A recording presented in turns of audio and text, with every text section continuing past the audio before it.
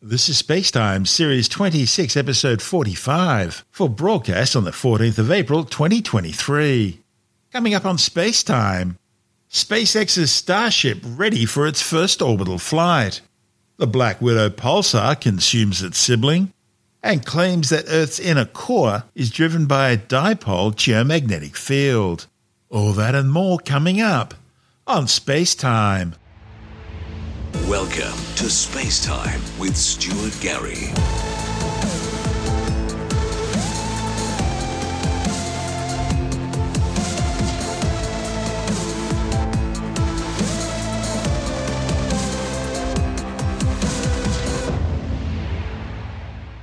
SpaceX has commenced final assembly of the new Starship rocket in preparations for its maiden orbital test flight, which could happen as soon as this week. The 120-metre tall reusable spacecraft is being assembled at the company's Starbase facility in southern Texas. When complete, it'll be the largest and most powerful rocket ever flown, with almost twice the thrust and power of NASA's SLS Artemis moon rocket. Images of the assembly have confirmed that the rocket stack will include Starship Prototype 24 mounted on top of Super Heavy Booster 7. These are the same two stages that performed the static fire test on the launch pad earlier this year. The orbital test flight will see the Super Heavy booster carry Starship to an altitude of 65 kilometers. Following main engine cutoff and stage separation, the booster will return to Earth, initially splashing down off the Texas coast in the Gulf of Mexico. However, the ultimate plan will see the Super Heavy booster undertake an orientation flip and boost back burn guided by nitrogen jets and aerodynamic fins back towards its launch site. The boost back burn will slow the Super Heavy down in a controlled descent before a landing burn will see the booster touch down vertically on the launch pad, caught and secured by a pair of mechanical arms. Meanwhile, the Starship upper stage will continue to orbit before re-entering the atmosphere and splashing down in the Pacific Ocean off the Hawaiian coast. Eventually, Starships will land vertically back on the ground. This orbital trial will be the system's first test flight since May 2021. Back then, Starship Prototype SN15 launched from Starbase, climbing to an altitude of 10 kilometers on 3 Raptor engines and undertaking a series of aerial maneuvers before landing again. So far, all test flights have only involved the Starship prototypes. The Super Heavy boosters are yet to fly. The 120-ton, 50-metre tall Starship section is 9 metres in diameter and constructed out of stainless steel. It's powered by 6 liquid methane and oxygen-fueled Raptor rocket engines, 3 configured for atmospheric operations and 3 for the vacuum of space. Starship's 70-metre-long, 9-metre diameter, 230-ton Super Heavy booster is also constructed out of stainless steel, and it's equipped with 33 Raptor atmospheric engines. SpaceX boss Elon Musk sees Starship as an interplanetary colonial transport system designed to establish and supply human settlements on the Moon, Mars, and across the solar system. It's fully equipped with a belly heat shield, its own retractable vertical landing gear, and can be refueled in space using unmanned tanker versions of the Starship. Another version of Starship will be equipped with a large payload bay for the deployment of satellites. Further in the future, Starship may also host point-to-point flights around the Earth, allowing you to reach any destination on the planet in under 90 minutes. But Starship's first mission will be to provide the Starship Human Landing System, or HLS, a reusable shuttle for NASA to transport people and up to 100 tons of cargo between the lunar surface and orbiting Orion capsules and later the orbiting Lunar Gateway space station.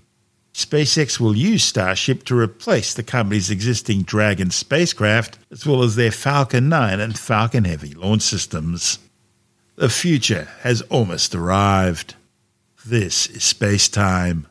Still to come, the Black Widow Pulsar consumes its sibling and claims that the Earth's inner core is driven by a dipole geomagnetic field.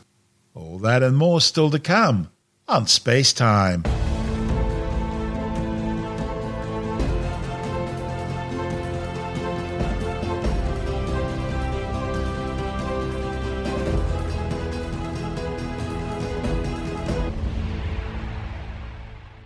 A rapidly rotating neutron star has set a new mass record after consuming part of its binary stellar companion. Located some 20,000 light-years away in the constellation Sextans, the neutron star, catalogued as Pulsar J0952-0607, was already one of the most rapidly spinning pulsars ever detected, rotating at around 707 times per second. Now, new measurements show that it's also shattered the record for the most massive neutron star ever detected, with some 2.35 times the mass of the Sun. In fact, if it wasn't rotating so quickly, it almost certainly would have collapsed to form a stellar mass black hole. Neutron stars are fascinating. They're created out of the core collapse supernova death of stars more than 8 times the mass of our Sun. When a high-mass star runs out of core nuclear fuel, needed to keep them shining through fusion, the balancing act between the core nuclear fusion, which is radiating out, and the force of gravity pushing the star's mass down towards the centre comes to an end, and gravity wins. The instantaneous collapse of all the star's entire mass overcomes what's known as the Pauli exclusion principle. This states that 2 or more identical particles with half-integer spin, that is, things like fermions, cannot occupy the same quantum state at the same time. This results in what we call electron degeneracy, in which positively charged protons and negatively charged electrons are quite literally crushed together, forming neutrons, hence the star's name. The result is this amazing exotic object, dozen or so kilometres across, called a neutron star. These are the densest objects in the universe other than black holes. In fact, even just a tiny teaspoon of neutron star material would weigh billions of tons. Pulsar J0952-0607 was discovered back in December 2016 using LOFAR, that's the International Low Frequency Array based in the Netherlands. It was nicknamed the Black Widow pulsar following its discovery when astronomers realized that it was cannibalizing material off its binary partner. As the binary companion was slowly devoured, the Black Widow grew larger and spun faster, now completing each rotation in a mere 1.41 milliseconds. That means the surface of the star is travelling at some 20% the speed of light. As for the companion star, well, most of it's gone. It's already lost at least 1 solar mass worth of material to the pulsar. In fact, scientists are pretty sure it's now dwindled down to a substellar object, just a few tens of Jupiter masses in size. But the study's authors have succeeded in taking spectra of the extremely faint 23rd magnitude companion star, if that's what it still is, using the 10-metre Keck telescope upon Mauna Kea in Hawaii. Their findings, reported in the astrophysical journal Letters, shows the Doppler measurements indicate an orbital velocity of 380 kilometres per second. Combined with brightness measurements over the orbital period of 6.42 hours, this yields a mass estimate for the neutron star of some 2.35 solar masses. That's significantly more than any other known neutron star. Jonathan Nally, the editor of Australian Sky and Telescope magazine, says the findings are important because no one knows how matter behaves under these most extreme conditions. Even the makeup of neutron stars is a mystery. The interiors could consist of ordinary elementary particles, or they could be completely new forms of matter. Nally says the so-called equation of state will determine how massive the neutron star can get before it further collapses into a black hole. Yeah, this is an interesting pulsar. Now, there are lots and lots of pulsars known. Many of them have been discovered from Australia with the Parkes Radio telescope, particularly in the early days. And this particular pulsar has the record for being the second fastest spinning pulsar on record, and now it got the record for the heaviest known pulsar. A pulsar is a neutron star that spins very, very rapidly, and as it gives off energy, it seems to flash or pulse every time it spins if it's pointed in the right direction towards your eye. Like a lighthouse. Pulsar, a bit like a lighthouse, yeah, and it only sort of sends out these beams of energy in certain sort of 2 directions. And so if you're off axis from that, if you're not it's not pointed in the right direction for you, you won't see it at all. But this particular one is pointing enough in the right direction that we can detect it. And a typical pulsar is about 1.5 times the mass of our Sun, but squeezed into a globe only about 20 kilometres or 30 miles across. Imagine that, 1.5 times the mass of our Sun squeezed into a ball about 20 k's or 30 miles across. It's super dense, what they call degenerate material. That's a physics term. A teaspoon of pulsar material has so much packed into it that it will weigh about 1 billion tonnes here on Earth, right? So pulsars are really quite extreme things. This particular pulsar, known as PSR J0952-0607, spins on its axis, and get this, every 1.41 milliseconds, with a millisecond being 1,000th of a second. So 1.41 milliseconds. Every time 1.41 milliseconds goes by, this thing, which weighs more than our sun and is squeezed in this tiny globe, is spinning that fast. It's incredible. And like many pulsars, it comes with a companion star that's a duo. Because pulsars generally form when you have a giant star that explodes at the end of its life and its core gets squashed down into this degenerate matter. Not quite to the stage of a black hole, sort of one step removed from a black hole. So there are plenty of double stars out there, and if one of the stars is big and it goes bang at the end of its life, you end up with a normal star with a pulsar right next door. So this particular pulsar has a companion star, and it is slowly devouring that companion star, which is why they call it a black widow pulsar. It's pulling gas off its companion star, and as it devours gas from the companion star, obviously it's going to put on weight. The pulsar is becoming more massive. So I said that a typical pulsar is about 1.5 times the mass of the Sun, and this one seems to be about 2.5 times the mass of the Sun, which is very unusual. And I think physicists have a bit of explaining to do to, come up with a reason why it has remained a neutron star or a pulsar at that sort of mass. Yeah, why hasn't it collapsed into a black hole? Yeah, why hasn't it gone past the sort of point of no return in terms of mass and squashed itself down into a black hole? So we just don't know. It's interesting though, isn't it? So assuming that all their figures are correct and that they do have a pulsar that's 2.5 times the mass of the Sun, they might have to rethink a few ideas. That's Jonathan Nally, the editor of Australian Sky and Telescope magazine. And this is SpaceTime. Still to come. Claims the Earth's inner core is driven by a dipole geomagnetic field, and later in the science report, a new study warns that 21% of the world's wetlands have already been lost due to human development. All that and more still to come on SpaceTime.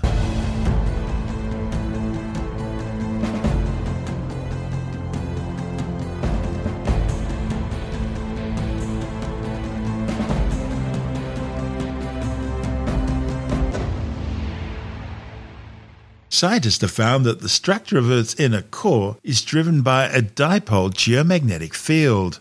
A geomagnetic field is generated in Earth's deep interior and extends far out into space, protecting our planet from cosmic radiation and the stream of charged particles constantly flowing out from the sun and the solar wind.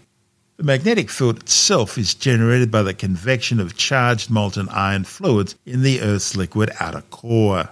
But in contrast to the convective homogeneous outer core, the Earth's inner core is solid, inhomogeneous, and anisotropic. Seismic velocity in the polar direction is known to be about 2 to 3% faster than in the equatorial direction. Now, a report in the journal Nature Communications by researchers from the Chinese Academy of Sciences suggested the Earth's anisotropic inner core structure is driven by the dipole geomagnetic field. These new findings follow a study published in the journal Nature last year, which revealed that Earth's inner core is not a normal solid, but a composition of solid iron and liquid-like light elements, including hydrogen, oxygen, and carbon, all in a superionic state. In the new study, the authors found that a hexagonal closely packed iron-hydrogen alloy exhibited both seismic anisotropy and hydrogen ion diffusion anisotropy under the sort of high pressure and temperature conditions expected to be found in the Earth's inner core. The authors say that in the presence of an external electric field, the alignment of the iron-hydrogen lattice with the c-axis pointing in the field direction was energetically favourable, and due to this effect, the alignment of the iron-hydrogen lattice could be driven by an electric field. They believe that the electromagnetic field distribution in the inner core suggests an interaction between the inner core and the planet's geomagnetic field. They say the alignment texture driven by the geomagnetic field exhibited significant seismic anisotropy, which explains the anisotropic seismic velocities in the inner core. The study's lead author, Dr. Sun Sichuan, says that beyond the geoscience implications, the unique physical properties of the superionic effect are also vital for science's understanding of the behaviours of superionic matter under the extreme conditions in other planetary interiors. Study co-author Dr. He Yu says it's intriguing that mobile hydrogen inside the Earth's inner core may correlate with the geomagnetic field and thus form anisotropic texture, which should give scientists a new perspective to understand both the mysteries of the Earth's inner core and its magnetic field. This is SpaceTime.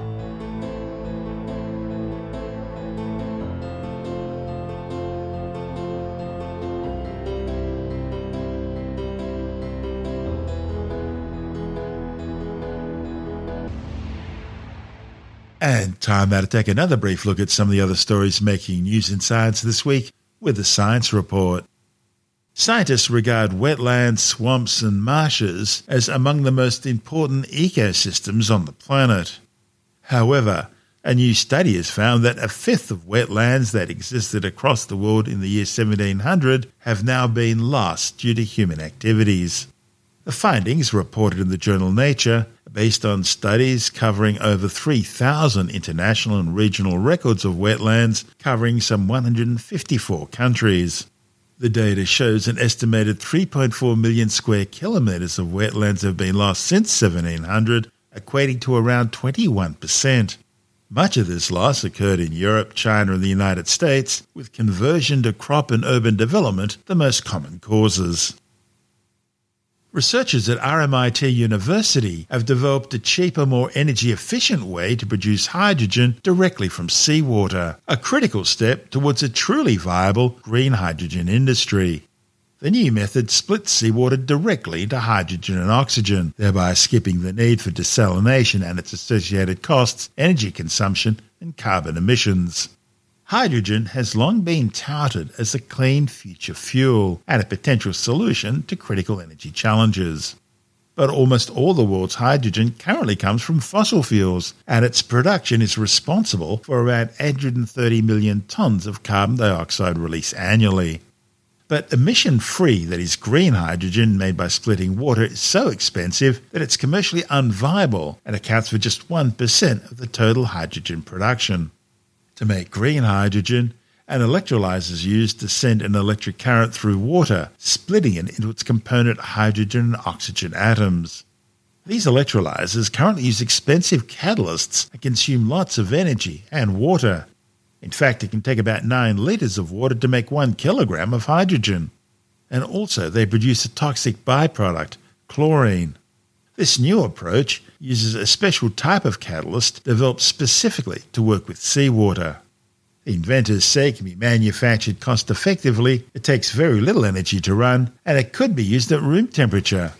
While other experimental catalysts have been developed for seawater splitting, they're all complex and hard to scale. This new approach focuses on changing the internal chemistry of the catalyst through simple methods, which also makes them relatively easy for large-scale production.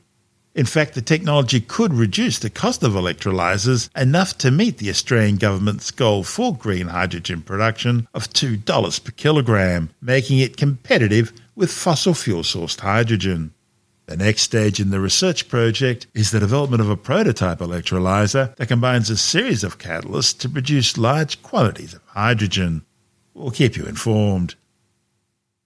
New research shows that Australians tend to have a higher level of trust in scientists when they're talking about vaccines and weather forecasting rather than when they're talking about climate change or genetically modified crops. The survey of around 1,000 people, reported in the Australian Journal of Social Issues, found that people's trust in science varies according to the type of science they're dealing with. 70% of Australians place a great deal or quite a lot of trust in scientists when it comes to weather forecasting and vaccines. But only 58% have the same level of trust for climate science, and only 41% trust scientists to be on the level when it comes to discussing genetically modified crops. The study also found that younger, tertiary educated and politically progressive Australians tend to be the most trusting group. In fact, people who identify as green supporters and environmentalists are most likely to trust all types of science in the study, including GM crop science. Well, it seems squatchers, that is, people who believe in the existence of a giant 3 to 4 metre tall human-like primate, commonly referred to as Bigfoot, are upset that the popular online encyclopedia Wikipedia has kept the mythical beast in the fiction section. They insist the overwhelming number of sightings, both of the creature itself and its tracks, deserves more respect. And they also point to the ancient native pictographs showing images of what appear to be giant Sasquatch. Of course, tales of wild, hairy hominids exist throughout the world. North America has its Sasquatch or Bigfoot, but then in the Himalayan mountains you've got the Yeti, or abominable snowman, and even Australia has its Yowie. In fact, there are a lot of cryptozoologists who genuinely believe the creature is real. They argue that Bigfoot could be a relic population of the extinct Southeast Asian ape species Gigantopithecus blacki. Gigantopithecus blacki was between 2.7 and 3.7 metres tall, so the size is about right, and around 300 kilograms in weight. However, biologists now believe that Gigantopithecus blacki was quadruped, as its enormous mass made it difficult to adopt an upright bipedal gait, and Bigfoot is definitely bipedal. The other problem Squatchers have is the complete lack of any scientific evidence. There are no Bigfoot bodies, no remains of any sort, not even roadkill, and hair samples purported to come from Bigfoot always turn out to be something else, so there's not even any DNA. Other than their tracks, the only real evidence is vision of Sasquatch, and that's often limited to distant blurry images now commonly referred to as squatch blobs. The best film ever taken of Bigfoot was the famous Patterson-Gimlin footage shot at Bluff Creek in Northern California back in 1967. That was claimed to have been a film of a young female Squatch. However, in 1999, Bob Hieronymus finally went public, admitting that he was the figure depicted in the Patterson film. He claimed that he had not previously publicly discussed his role in the hoax because he was afraid of being convicted of fraud had he confessed. But after speaking to his lawyers, he was told that since he had not been paid for his involvement in the hoax, he could not be held accountable. Then in 2002, a local fancy dress costume maker, Philip Morris, confirmed that he was the one who made the gorilla costume that was used for the Patterson film. Now, even if you discount those confessions, the expert consensus is still that the claims of the existence of Bigfoot are just not creditable. They're either misidentification, most likely bears. In fact, Bigfoot sightings tend to increase with an increase in the population of black bears in North America. Alternatively, they could be the result of confusion or delusion, or they're simply hoaxes, people wanting to big note themselves. Tim Mendham from Australian Skeptics says there is simply no scientific evidence to support the claims. Wikipedia is constantly being edited, and that's part of the problem that some people who believe in cryptozoology, the study of unknown animals that either never existed or didn't exist in this place or are out of time. Oh, Bigfoot's are real. They're bouncers at my local club. Yes, a lot of people equate those. But what the cryptozoologists, people study this thing called cryptids, which is an unknown creature or a cryptical creature. The problem they're saying with Wikipedia is that Wikipedia is sort of downgrading their field of study. For a start, it's always referring it as a pseudoscience. They don't like that. Fair enough. You can imagine that. They see themselves as searchers after the truth. The trouble is it pseudoscience or what they're doing is bad science because they haven't come up with any proper evidence, let alone proper studies. Okay, and what I always say about evidence is that one piece of evidence, one fuzzy photo, one lock of hair, one footprint, if you get one piece of evidence which is worth 2 out of 10 and you get 5 of them, you don't have a 10 out of 10, you have 5 that are worth 2 out of 10. So the more junk evidence you have, the junkier the theory has to become, certainly from a scientific point of view. So is it pseudoscience? Is it bad science? Is it a non-science? Can you really regard it as a scientific endeavour when you cannot or have not been able to sort of, one, explain your phenomenon in their terms? Others might explain it by saying it don't exist. But the issue is that can you explain it? Can you study it? More than just through anecdotal evidence and things and pure luck. To walk through the middle of the Washington wilderness at the middle of the night wearing your camouflage outfits with your night goggles and that sort of thing, and you come across a noise and you say, that's a Bigfoot. Well, that's pretty poor science. Yeah, it's always worried me that when they try to find these Bigfoots or feets or whatever, these Sasquatches, they always do these mating calls. I mean, what happens if one of them responds? Well, Sasquatches are always interested in, no, they're not actually interested in interacting with humans. They don't like it, apparently. But of course, you presume they're breeding out there, and so there has to be more than one. Well, apparently all the time, according to finding Bigfoot. Oh, there are stories, of course, of people being kidnapped and interfered with, same as aliens do. But I mean, it applies to all these cryptids, unknown animals, and the Wikipedia is tuning down or sort of cutting away a lot of the examples that a cryptozoologist might regard as a good example of What is funny is a lot of these people who are allegedly being interfered with aren't usually the sort of people who would... If you're an 8-foot hairy person, are you going to be choosy? That's the sort of people you want. But anyway, the Wikipedia keeps cutting away some of these examples, putting them down, not an unknown animal, this is folklore, right? Or this is a scientific phenomenon or natural phenomenon that's got nothing to do with a living being. And therefore they're cutting out things like, obviously, like fairies and will-o'-the-wisps and all sorts of... The jackalope is one that's raised all the time, which is a totally fabricated creature, which is a mixture of a jackrabbit and an antelope. Not as a rabbit with horns.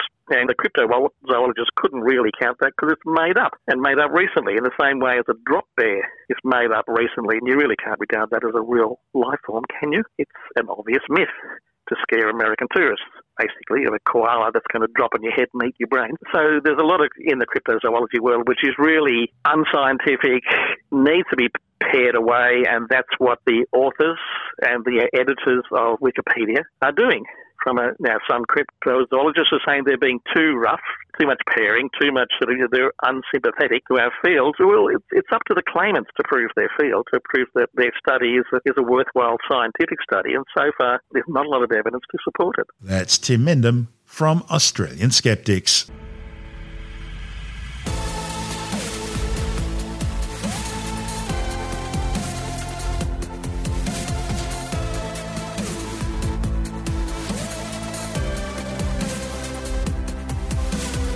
And that's the show for now. SpaceTime is available every Monday, Wednesday and Friday through Apple Podcasts, iTunes, Stitcher, Google Podcast, Pocket Casts, Spotify, Acast, Amazon Music, Bytes.com, SoundCloud, YouTube, your favourite podcast download provider, and from spacetimewithstuartgary.com. SpaceTime's also broadcast through the National Science Foundation on Science Zone Radio and on both iHeartRadio and TuneIn Radio.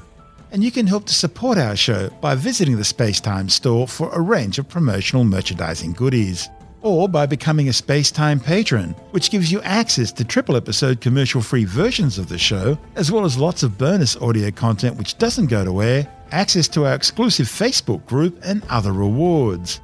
Just go to spacetimewithstuartgary.com for full details. And if you want more SpaceTime, please check out our blog, where you'll find all the stuff we couldn't fit in the show, as well as heaps of images, news stories, loads of videos, and things on the web I find interesting or amusing. Just go to spacetimewithstuartgary.tumblr.com. That's all one word, and that's Tumblr without the E.